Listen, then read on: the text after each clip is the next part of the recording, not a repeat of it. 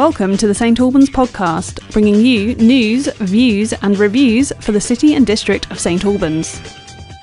Welcome along to another edition of the St Albans podcast with me, Danny Smith. And on the show this time round, we have our very own literary correspondent, Claire Hobber, with us. Hello, Claire. Hello. Hi. So we are looking at books about Christmas, books about wintertime. Is it a bit of both, or is it specifically one? It's, I guess it's probably more winter than Christmas, actually, but there's a mix. There are books that are suitable for this very wintry time of year. Is this? I don't want to get all pedantic on this, and I realise that perhaps being pedantic's my sort of like middle name, but although it's actually Graham, which is very pedantic of me to point out what it really is. But there's a whole thing about Christmas songs, and the best-selling Christmas songs of all time, and there's always a bit of a raging debate as to which ones sometimes are left out. And they say, but they're not Christmas songs because they're more specific to the winter time than Christmas time, and. So anyway, I started going down that avenue and I've pulled myself back a little bit. Yeah, pull yourself back, Danny, because only one of these is specifically Christmas. So another one is set at Christmas time. And it has actually a message that I think is, in that it has a message at all. It's one that we could all do to listen to at Christmas. And the first one I want to talk is about winter. Okay, I think a good reason for pointing out a winter book as opposed to a Christmas book is if people don't get around to reading it till January or even February, they might think, I won't bother if it's a Christmas book. Whereas if it's one about the winter time, you possibly could almost read it in the height of summer if you're too, if you're thinking, I can't cope with this heat. And, reading about cold conditions might just make you feel, I don't know. What a great idea. I'll do this. I'll save these and I'll just bring them back in July. Yeah, in January, do summer reads, and absolutely. Save your airfare. Just send your mind there out to hot climes. And actually, in all seriousness, because I've got very much green preoccupations, I think we should do that. I think we should travel more with our minds and less with aeroplanes. Yeah, I think that sounds good advice. But tell us about your first book choice anyway.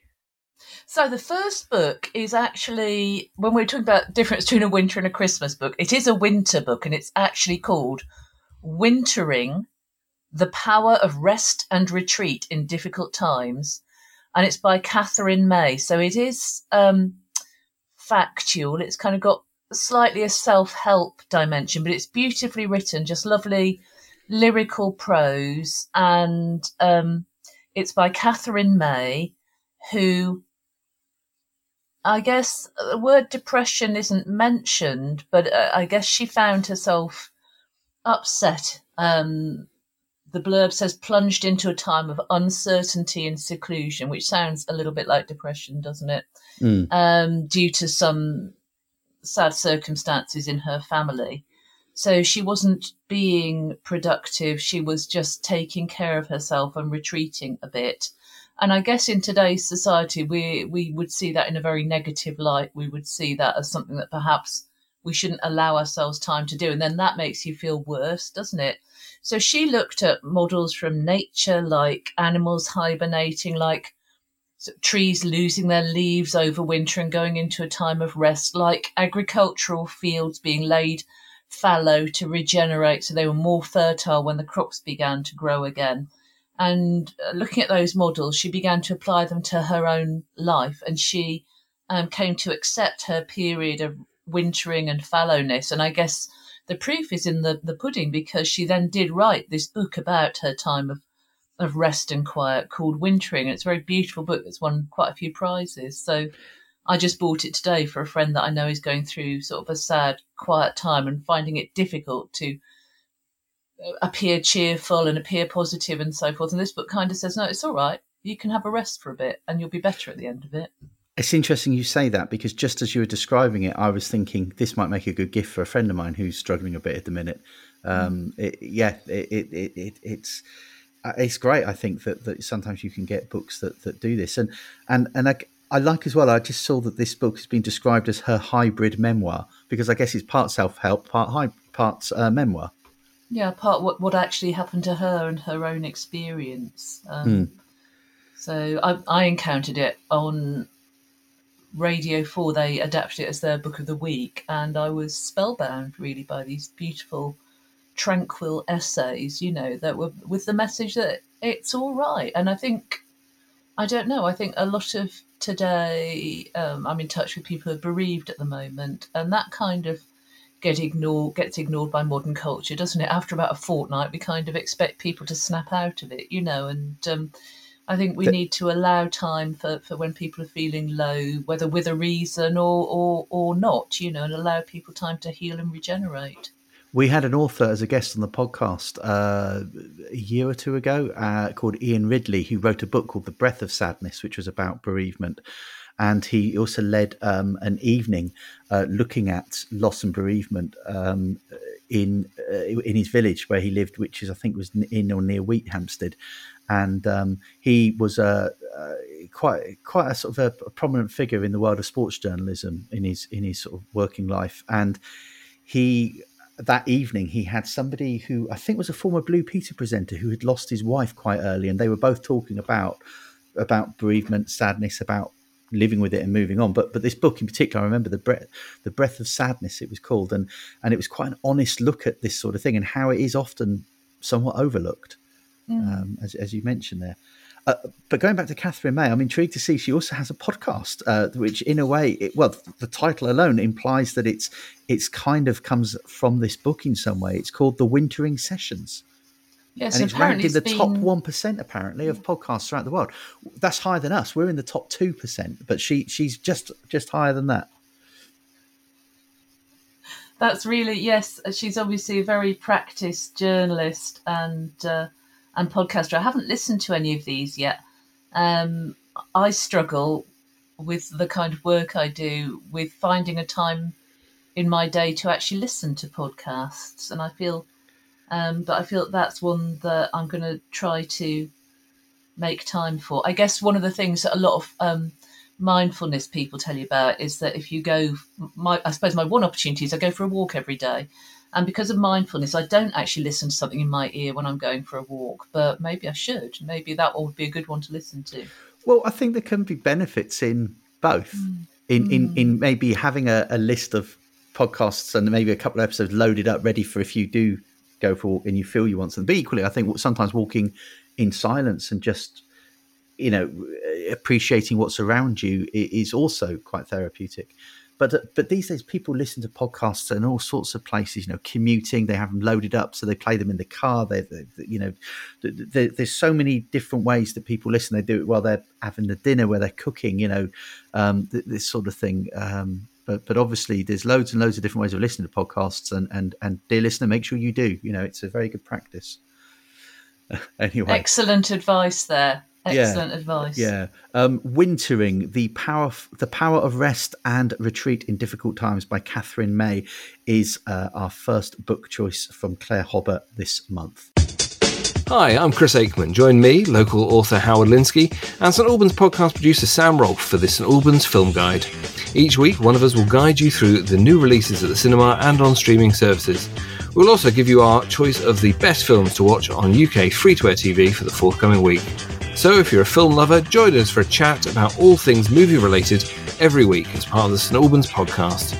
New episodes will be released every Friday morning.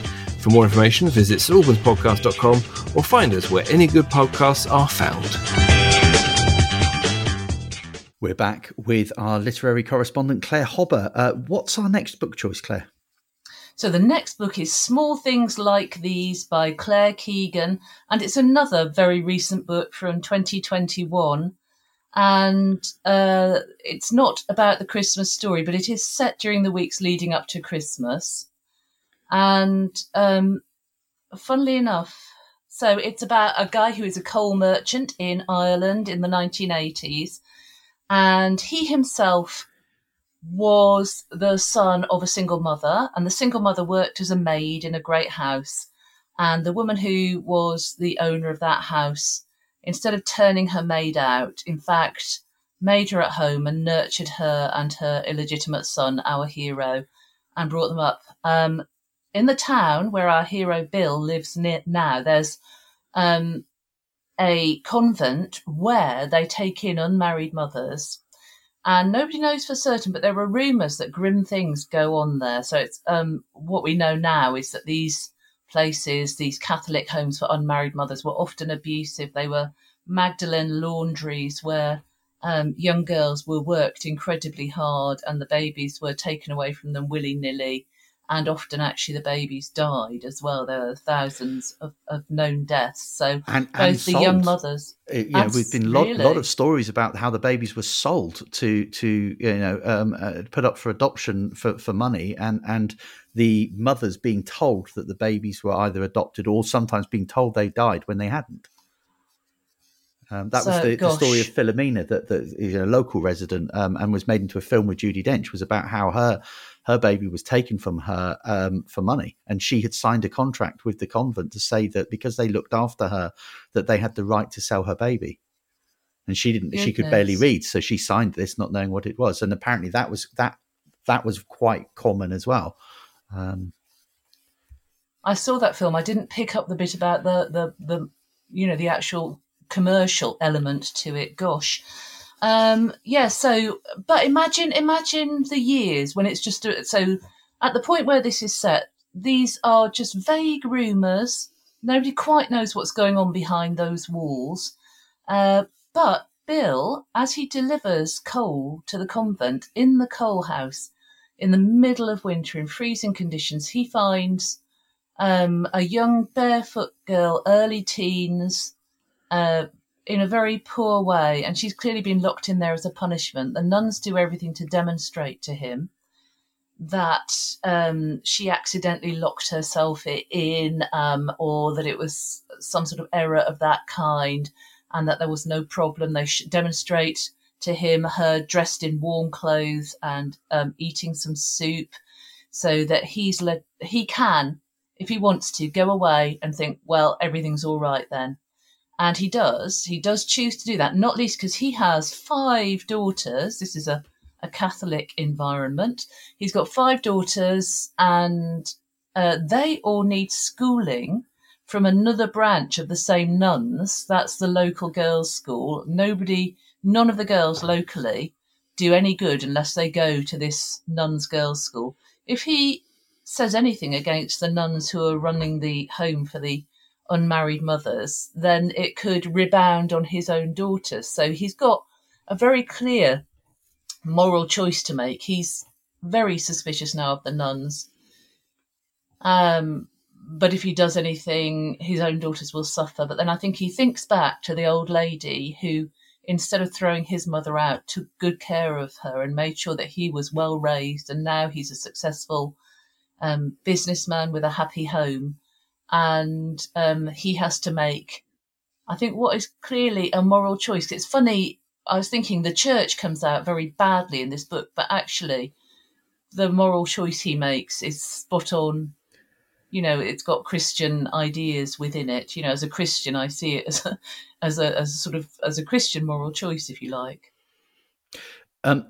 Knowing it in real life, the real Philomena of which the story we were talking about earlier is related to, she holds no hatred in her heart at all for the church in what happened to her. She still is a devout Catholic, goes to church every week, but it was more about, she saw it, that it was more about the corruption, I guess, of one or two people within it. And I think that sometimes that's a very thin distinction, and sometimes we see books and films that cover these sorts of topics, and they make out that the whole church is evil in doing this, when in fact it's the corruption of those within it that is the problem. Because I know that as a Christian as well, that sometimes people say to me, well, how can you defend that? And you think, well, you can't defend it. We should be the first to condemn it, but it isn't the church that's doing that. It's some people acting in the name of the church. Yeah, and I think what would be interesting, perhaps when some time has passed, people are already starting to do this, but is to explore what kind of pressures those nuns were under that drove them to behave like this. Because to me, it's the acts of people who are perhaps twisted and have perhaps suffered cruelty and neglect themselves to behave like that. Yeah, quite possibly. Now, I do have another bone to pick with this book, which is that I see it's classed as historical fiction, but I am somewhat troubled by a book that is classed as historical fiction, that the period of history in which it was set is while I'm alive, because that would make me sound old. And obviously I'm not old. So it clearly can't be historical fiction then, Danny. It shouldn't be, should it? But I guess it's 85 is what? That's 40 years ago, isn't it? So, or nearly 40 years ago. So I guess maybe it's maybe it is now, but it just doesn't feel right. I think some definitions of historical fiction are that if it's 60 years ago or more, I think that's the one I've commonly heard. Right. And it's historical fiction. So by that definition, it still isn't. Yeah. Come back. We'll talk about this again when we're both a lot older and sort of even more indignant, and then it probably will be historical fiction. I think the other thing about the book, actually, that may not come across, is that it is ideal for book clubs, not just because there's a lot to discuss in this moral choice that Bill the hero has to make, but also it's only just over 100 pages long. So if you've ever been in a book club meeting and people are going, okay, it's a really busy month. We've got Christmas to get ready. We need a short book. This is a good one because not only is it an ace book, but it's lovely and beautifully written and short.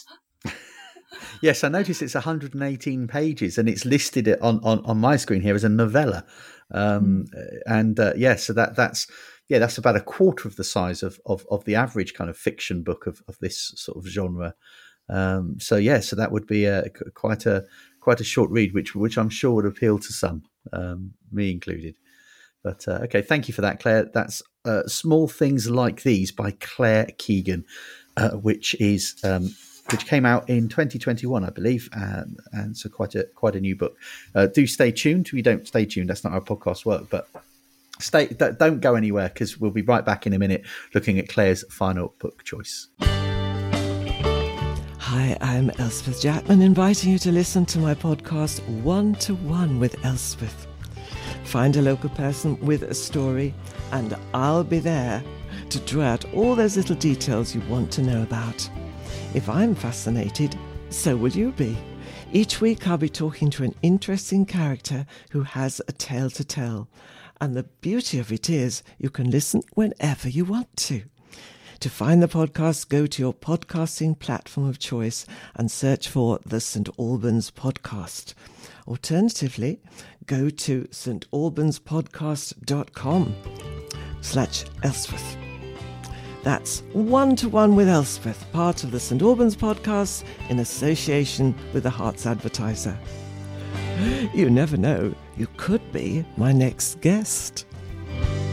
Our final book choice from our literary correspondent, Claire Hobber, is one that everyone would have heard of, but I wonder how many people might have read it. But Claire, tell us more.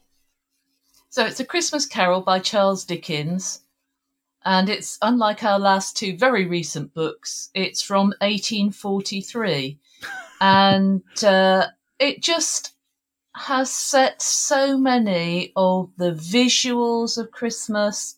And then when you come into the new year, that whole idea of assessing the way, last year went and making a New Year's resolution, that's really what happens to Ebenezer Scrooge, the protagonist in the book, that he has a chance that perhaps we could all benefit from. In the nights leading up to Christmas, he's visited by the ghost of Christmas past, who shows him how he's been leading his life and how that's impacted people like his nephew, Bob Cratchit, and his family, including his little disabled son, Tiny Tim, and the Ghost of Christmas Present, where Ebenezer isn't really welcome at his relative's house. And then the Ghost of the Christmas Future. And by this time, if Ebenezer goes on the way he's going, then it's possible that in a few years' time, his little relative Tiny Tim won't even still be alive. And nobody will mourn him when he dies. His gravestone will go unmourned. People will barely turn up to his funeral. So he's got a clear view of his trajectory and chooses to mend his ways. I think the spoiler alert, I think probably we know that, don't we? That it's a happy ending.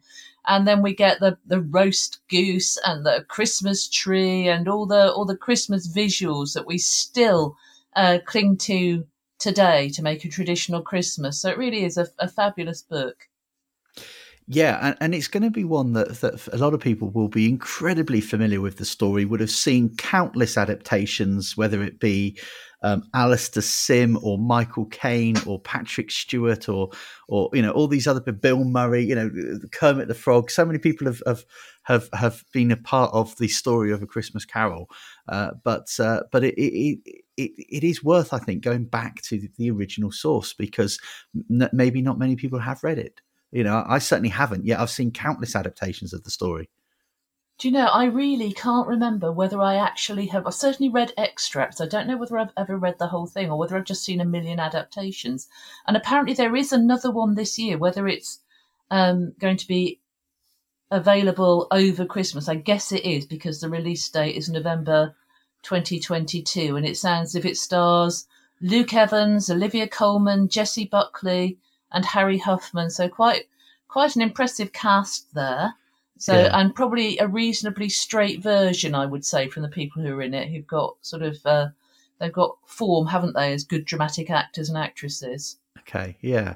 I did see Patrick Stewart do it a few years ago, and he apparently won great acclaim on Broadway for doing a one-man version of A Christmas Carol on stage back in the 90s.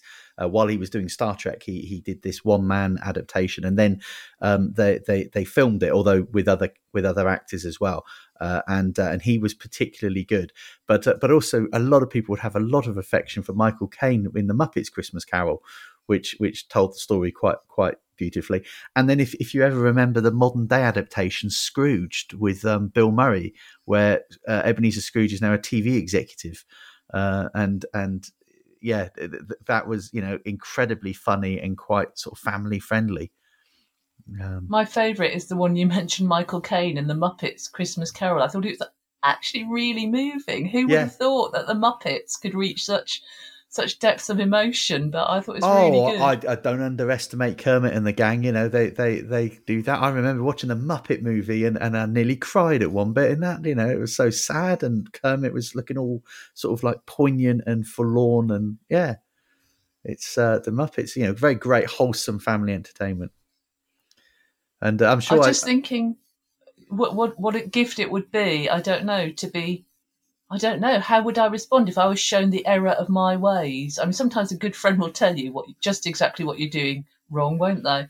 But to actually have it all pointed out to you, would I be as magnanimous as Scrooge and actually mend my ways, or would I just go, well, clearly there's been a misunderstanding here, and carry on the same way that I'm going? I don't know. But it's not just about how magnanimous Scrooge was, because Scrooge didn't think he could fix his ways, and he was begging for his life, wasn't he? And he thought he didn't realise that he was being given another chance. And so he was so desperate by the end that when he did realise that he had another chance, he then, so he didn't think he was being given. He thought that was it, didn't he? He thought that was the end. They were taking him off, and that was that. It was, but so it was that I think that maybe made him caused the transformation.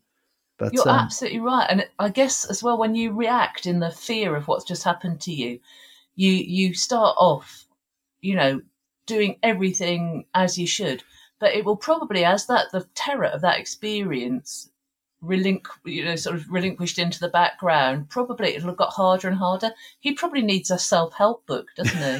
He probably could have done with the first book you suggested. Yeah, to sort of maintain his bonhomie for the rest of his life. How's he going to do it?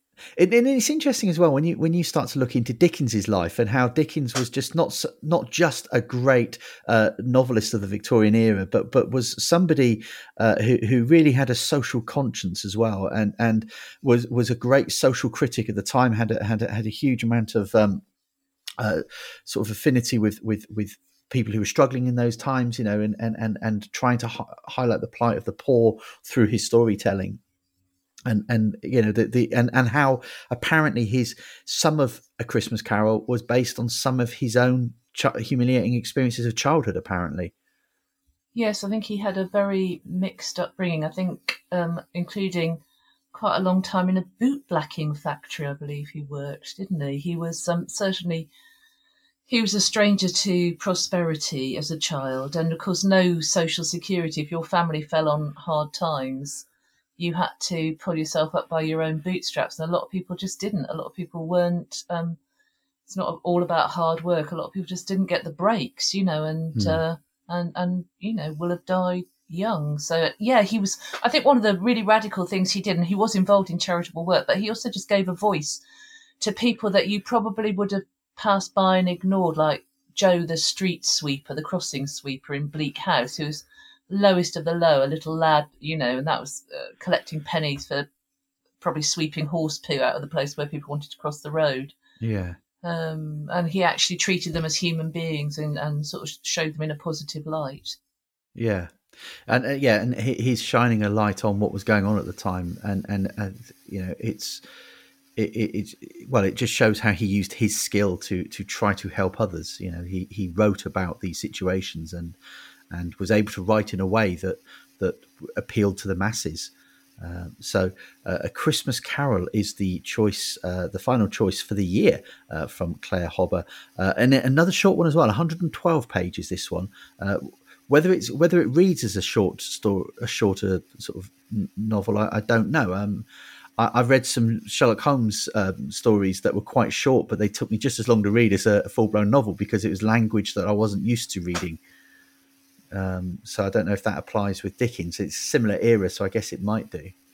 It probably does. Yeah, it's even earlier, isn't it, than Sherlock Holmes? And I noticed that with school children that I work with as well, that a lot of this stuff isn't really accessible to them because the language is so unfamiliar. And the question is whether they'll read enough of it. If you read enough of it, then it becomes, the obstacles vanish, a bit like listening to a lot of Shakespeare. You suddenly stop hearing that it's a bit weird and just start hearing what they're saying, so yeah, it's so maybe it is good that it's short because you have got time to just kind of take your time over it and work out what's going on. Okay. A controversial question here, Claire, but where do you stand on literary adaptations?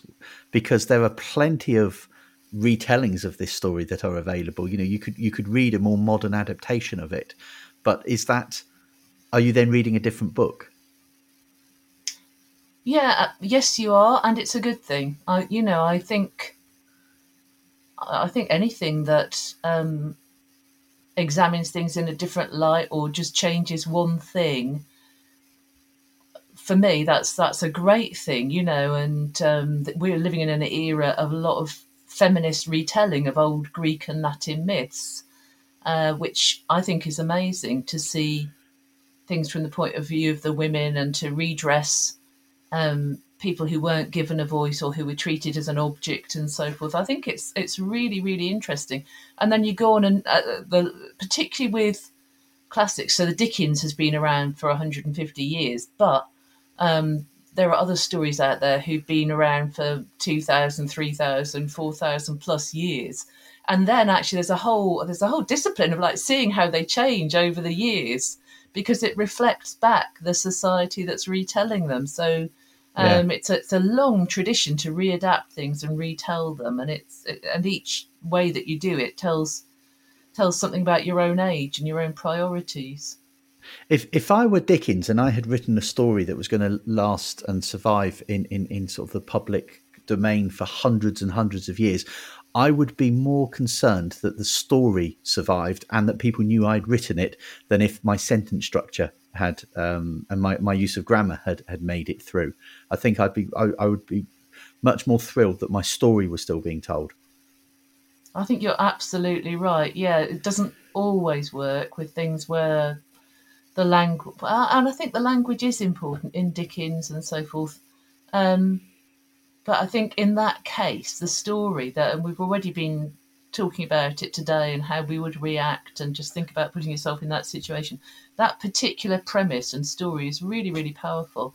And it may outlast all of his other stories. It may be the one that people still have heard of, in another 100 years. Well, yeah, I mean, I suspect maybe Oliver Twist would give it a run for its money, but some of his other works possibly have already been kind of forgotten. But there are what, half a dozen or so stories of his that I guess if you ask people to name them, they could probably people on the average Joe on the street could probably name, at least 3 or 4 Dickens stories. Yeah, my favourite is Great Expectations. I think that's kind of the most complete story with sort of balance and twists and different viewpoints. I like that because I think sometimes the language actually in Dickens is better than the story, because he was publishing many of them as weekly or monthly serials, and so he's trying to manage a complicated plot. If he decides he's made a mistake or needs to rewrite something, he can't go back because it already was published last month. So you do get loose ends in Dickens and slightly contradictory elements with the plot. Yeah. Okay. Claire, thank you very much for bringing these book choices to us this month, and indeed for all of the choices you have brought for this year. And we look forward to your offerings in 2023. So, you and the family have a lovely Christmas and a peaceful New Year. And we'll see you back for more of the same next month. Very happy Christmas to you too, Danny. It's been a pleasure. Thank you. And thanks for listening to this edition of the St Albans podcast. The film guide with Max Hartington will be out this week on Friday. And then at the weekend, we've got the Dagnall Street Baptist Church virtual service with Simon Carver. And then Monday, another show from Elspeth Jackman. Find out more about the St Albans podcast on our website, stalbanspodcast.com, where you can find all the details of how to subscribe to our shows. And also find us over on the social media channels or platforms. We're on Facebook, Twitter, and Instagram, where we are at St Albans Podcast. Next week on the show, Alan Bellinger, our health correspondent, will be with us. In the meantime, take care. Thanks for listening to this edition of the St Albans Podcast with Danny Smith. If you've enjoyed this podcast, please rate, review and subscribe on Apple Podcasts or a podcast platform of your choice. This will help us reach more listeners. Join us, the St Albans Podcast, next Wednesday for more news, views and reviews. In the meantime, commit no nuisance. Produced by Samantha Rolfe. Logo and artwork by David Ellis. This is an independent production in association with the Hearts Advertiser. If you would like to become a community partner or a sponsor of the podcast, please visit stalbanspodcast.com for more details.